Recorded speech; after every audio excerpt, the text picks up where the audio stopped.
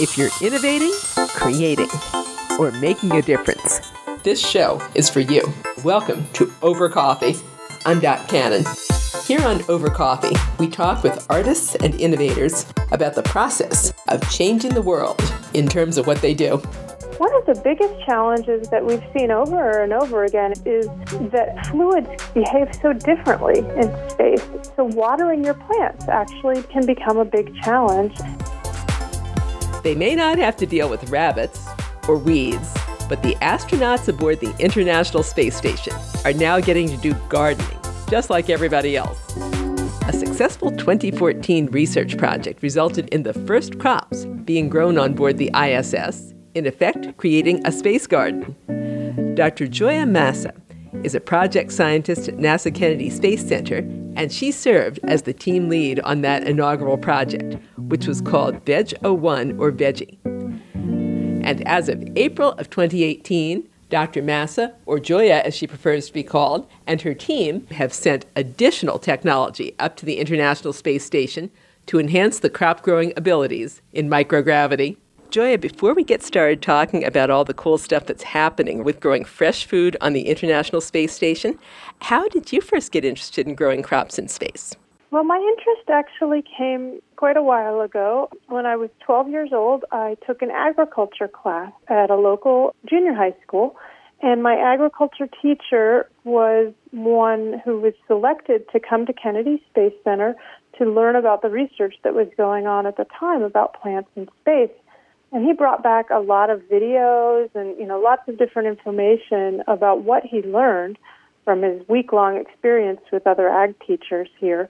And I just got totally hooked. I thought that was, the coolest thing I'd ever heard of, and decided then that was what I wanted to do. So I built some hydroponic systems, both in junior high and high school, worked on plant science, and then I, went to college to study plant science. And it took me quite a long time, but I was able to be an intern at NASA in my undergraduate years and also come back as a project counselor as a graduate student. I also got to work on a space shuttle experiment as a graduate student. And then as a postdoc, I worked as part of a NASA-funded research center at Purdue University, learning a lot about, plants and how we would grow them for future space exploration missions. Then I had another opportunity to come back to Kennedy Space Center as a postdoctoral researcher, where I began working on the Veggie chamber that we were preparing at the time to fly to the International Space Station, and learning about how to grow the plants in that Veggie chamber.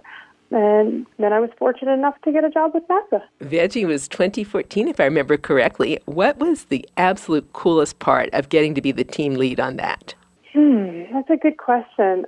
I think there were two parts that I enjoyed the most. The first was when we actually had the approval for the crew to grow and eat the second set of lettuce. The first set they weren't allowed to eat because we had to bring them back and show that they were safe to eat. But then the second set, we got approval for the crew to eat them on orbit. So that was really exciting.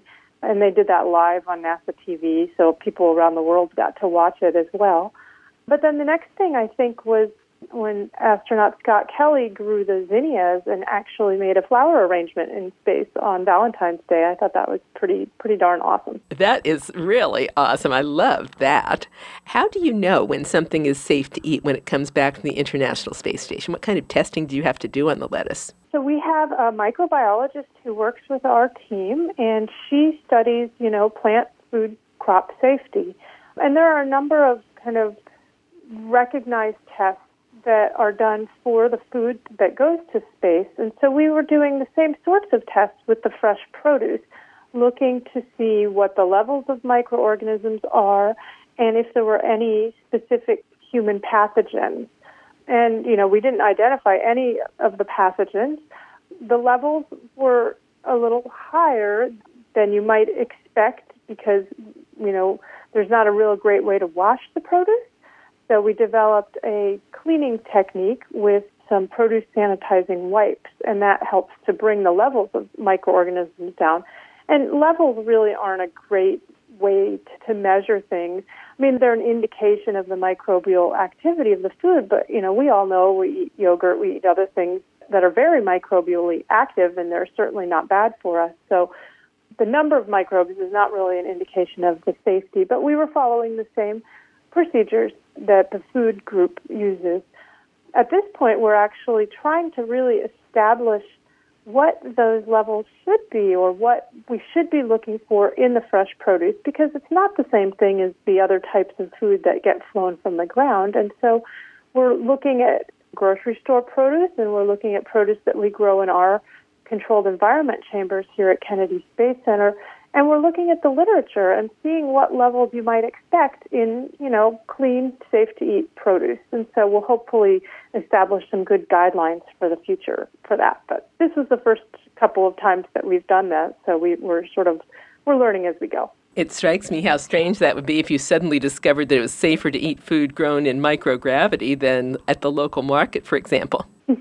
Well, it's definitely possible that, unless we're bringing things up there, they're not going to be around. And so, when we have the food safety issues in the fresh produce industry, a lot of these are from one source of contamination that might be, outside in a field. And the food safety industry has gotten very, very good at controlling and regulating and monitoring and preventing these outbreaks. But still, it's hard to prevent everything. We're obviously much more controlled in spaceflight, but we are also growing in the environment where the astronauts are living and working. And there are, as we know, a lot of microorganisms that are associated with humans. And so the potential is there that those human-associated bacteria may be transferred from the crew to the plants, and, they could potentially cause a problem. So those are the types of things that we want to be aware of. It's not very easy to wash your vegetables in space, so we need to be thinking about that as well. Besides washing the vegetables, what are some of the challenges when you grow lettuce or wheat or whatever in microgravity? One of the biggest challenges that we've seen over and over again in different growing scenarios is that fluids behave so differently in space. And so watering your plants actually can become a big challenge. Plant roots need air and they need water. They actually respire just like we respire. The shoots respire as well, but then they also undergo photosynthesis when the lights are on, and so they're generating oxygen, as a byproduct of that process.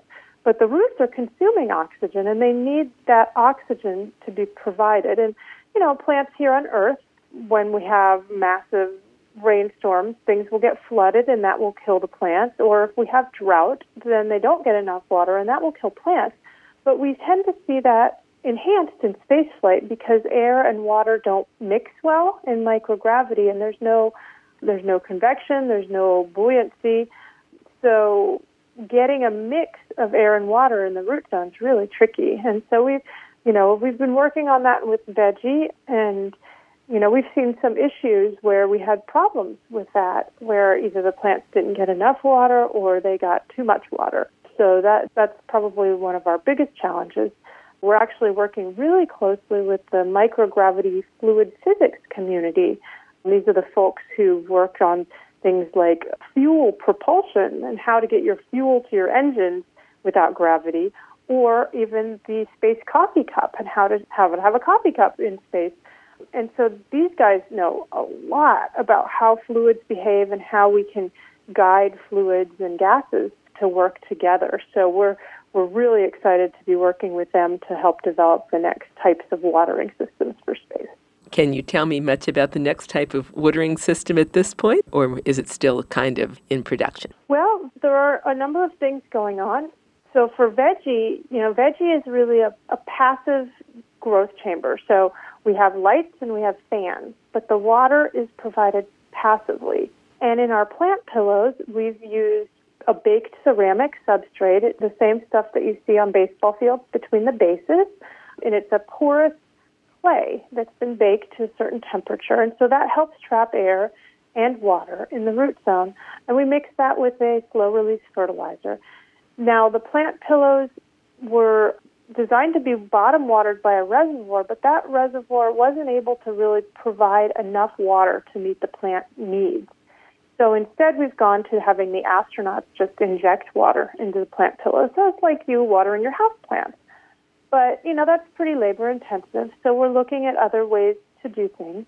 We have a new design that will work in Veggie called the POND, which is the Passive Orbital Nutrient Delivery System. And this is more of a hydroponic approach.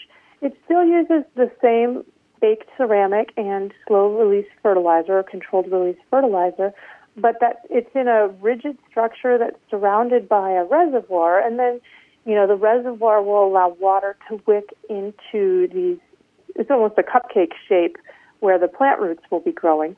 So we're going to be flying that next week, actually, and we'll be able to see how that works. That'll be part of a tech demo for this pond system to validate it. And that's a very passive system. Again, the astronauts will have to fill up the reservoir, but hopefully it'll be able to go much longer, maybe even a couple weeks in between times where we have to fill them up, depending on the size of the plant. You and I are listening to Kennedy Space Center project scientist Dr. Gioia Massa. This interview was pre-recorded. Here's an update. On the 4th of April, the pond watering technology to which she just referred arrived as part of more than 5,000 pounds of science and cargo at the International Space Station aboard a SpaceX Dragon cargo rocket. And, of course, NASA continues to look ahead. After that, we're looking at other types of systems that might be more active. So maybe using things like pumps or solenoids to inject water. And we do have another growth chamber on the International Space Station called the Advanced Plant Habitat. And this one just was assembled last fall and just completed a first grow-out test using a dwarf wheat and Arabidopsis, which is a plant model organism.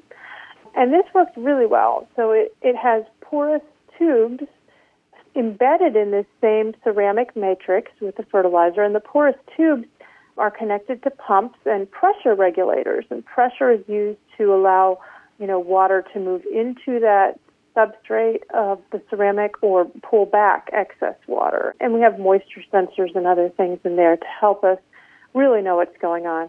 But as you can imagine, that system uses a lot more power than, a very simple passive system. But yeah, we've been, at the drawing board with the fluid physics guys, and, they've been giving us a lot of different suggestions. And so now I think we're going to start developing some new technologies, trying things out.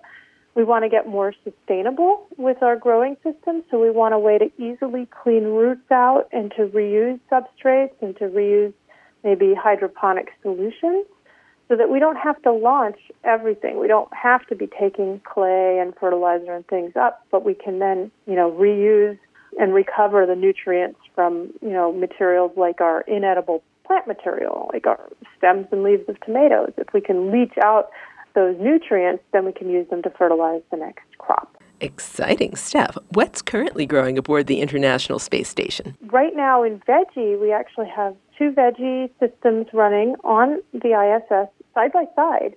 And so this way we are looking at how can we kind of grow crops on a more continual basis with these 2 Veggie units. So we have 3 different crops up there. The red romaine lettuce, the same one that we grew from the very beginning, which is very popular.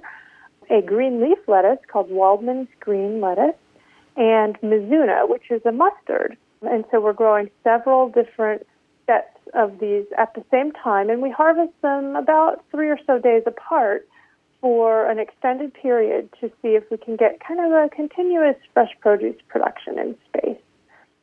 And then in a little under a week, we will be launching, as I said, the tech demo for those pond units. We're also going to be launching another set of science that's very exciting. This is another model organism plant. It's called Brachypodium, and it's a model grass. So this is one where we can really study, what's going on in this organism for the first time. And this is an experiment being led out of the University of Wisconsin. Dr. Patrick Masson is the principal investigator. And so this will be growing in one of the Veggie units. It's called the Advanced Plant Experiment number 6. And this model grass is going to be growing in a new piece of hardware that our engineers designed, which is a modified Bach. It's called a magenta box commercially, and it's a clear box, and we have some foam inside the box, and the seeds will be growing along the foam. So it's a pretty neat experiment. We're really excited to see that one launch. I had not heard of brachypodium before. Yeah, it's a small grass, and I think it's very well understood. The genome has been sequenced, and there are a number of mutants available to study different types of plant responses. So the investigator is going to be looking at this organism with several different mutant varieties, I believe, or accession lines, and those will be harvested by the astronauts and fixed on orbit. So we have the ability, the International Space Station is a laboratory, and we have the ability to harvest these into specially designed containers, which will allow you to what we call fix them with a material called RNA later that will help preserve the DNA and the RNA and the proteins of those plants so that they can be brought back to Earth and studied so we can really see what's going on a molecular and genetic level in space without having to bring live plants back, and they might change, in the time it took to bring them back. So instead we freeze the reaction up on the space station, bring them back, and can see really what was happening when they were growing up there. What might some of your research findings for growing vegetables and fresh crops in space mean as we look towards a future where we have to grow a lot more food for a growing population here on Earth? Yeah, that's a really, really great question. We are developing a lot of different tools and techniques for space, and some of these spin off regularly into Earth agriculture. And there's been a long history of this. So, one of the most prominent things that was NASA funded originally was research into LED lighting for plants. We're still conducting a lot of that research, but NASA really funded the original research looking at could LED lights, when they were just being developed, be used to grow plants. Some of this was the universities. The University of Wisconsin really pioneered this research. And then this research has been conducted at Kennedy Space Center for the last 20 plus years. And so this has been really interesting. This was a field that I was fortunate enough to get into in the early 2000s when I was doing my postdoctoral research at Purdue. And since then, it's just taken off. It used to be there would be maybe a handful of papers a year, and now there are probably thousands of papers a year researching the impacts of light spectrum on plants, light levels, and light timing. And the spectrum research is really interesting because we weren't able to do this before we had LEDs as well. I mean, there was a little bit of it looking at, you could split your light with like a prism, or you could filter out different wavelengths of light with a film. But now with LEDs, you can really control the spectrum that plants are being exposed to. And this causes all sorts of really interesting changes in the plant. So we can use light to manipulate the plant and to maybe modify the growth rate of it, the nutrition of it, or even the flavor of it. And so this is very fascinating, and it's opening up a great deal of potential in the horticultural industry commercially, because commercial greenhouses are now using these lights to, make our vegetables healthier, perhaps, or make the plants that we might plant in our gardens flower earlier or be more robust. So I think there's a lot of really interesting research coming from lighting. The fertilizer that we use, the controlled release fertilizer, is actually a spin-off, and the company that developed this formulation, Fluorocan, had an idea. They worked with NASA to actually make their idea more functional, but then we, went back and began to work with them because we wanted the product that they had to test in our spaceflight system. So it's actually been kind of a full circle.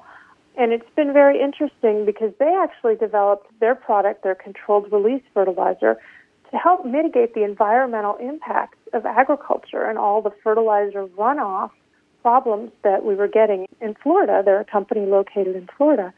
And the environmental damage that caused when those fertilizers ran into the estuaries and the groundwater and other things.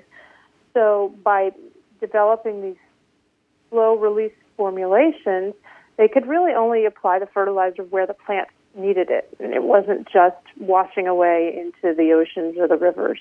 And so this has been, huge for agriculture and the environment, but it also, was helped with some engineering and chemistry assistance that NASA provided as a partnership with small businesses, and now, we're using that in spaceflight.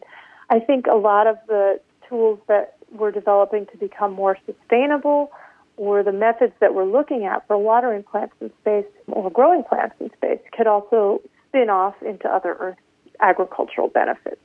In addition to your wonderful story about Valentine's Day and the zinnias, what's been one of your absolute favorite stories to share about the astronauts interacting with the crops you're growing in space? Well, when they got to taste the first sets of lettuce and we had that approval, both Scott Kelly and Kjell Lindgren made speeches during that tasting event that was broadcast on the TV. And I think that was really powerful. Scott Kelly was talking about how important it was for, the long supply chain, so that when we go to Mars, it's just going to be really, really hard to take everything with us, and how we have to become more self-sustainable with our food supply. And Kjell Lindgren, who's a physician astronaut, actually had kind of a different perspective. He was talking about the contribution the plants had to the ecosystem on the space station, the importance of having fresh vegetables in the diet, and also the psychological benefit that having something green and growing in that environment could have. And so I think that's something that we've thought about, and we've heard from other astronauts, how they just really enjoyed having plants around. We're actually going to be trying in a couple of experiments coming up to really get some hard data on the psychological impact that plants may have, or the behavioral health impact that plants may have in that environment, and really to collect data to see, is this something that's going to be important for astronaut well-being when they're on these long missions. I think it's really interesting because, on the space station, the sunrise and sunset, the space station's traveling around the Earth at, 17,500 miles an hour. And so they have a sunrise and sunset every 90 minutes. So I think it's kind of a challenge to keep track of what day you're on sometimes. I mean, they have schedules and everything else, but one thing that I think could be important and that I've read is important is having something to watch change over time and to help mark that passage of time. And a plant, I think, could fit that role very well. And it could also give them a sense of anticipation, something to look forward to. It's going to flower, it's going to fruit, it's going to produce something you can eat. So I think all of those things could be really beneficial. But we also have to acknowledge that, there might be some, non-beneficial things. If they get attached to the plants and the plants die, that could make them feel really bad, and we obviously don't want that. So we really want to understand the impact that plants are going to have for the crew. And of course, I never thought there could be a, quote, negative aspect to that, too. Of course, attachment to a living thing just didn't occur to me. Right. As we wrap up here, and thank you for your time, if you were teaching a 12-year-old girl today to inspire her the way you got inspired, what would you tell her about innovation, creativity, and making a difference?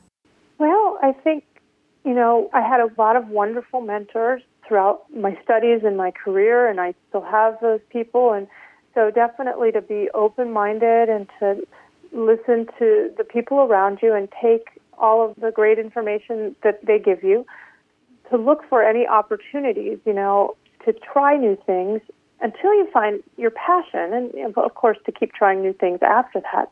But when you find your passion, I think it's very important to be really stubborn about it.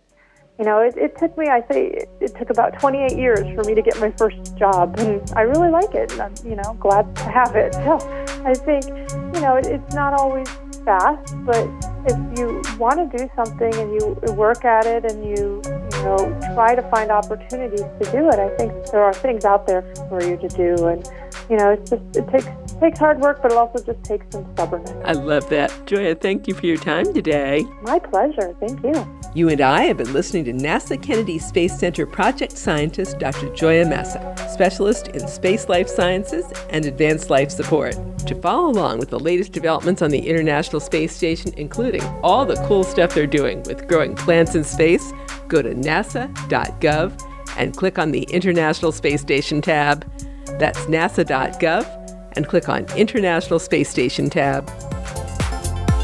And that concludes this edition of Over Coffee. Thank you for listening. Subscribe to Over Coffee through our website, twomavericks.com. That's TWOMAVERIX.com, twomavericks.com. And you can contact us at twomavericks@gmail.com. The music you're hearing is royalty-free production music provided by Pond5 at pond5.com. I'm Dot Cannon. Here's wishing you a cappuccino day.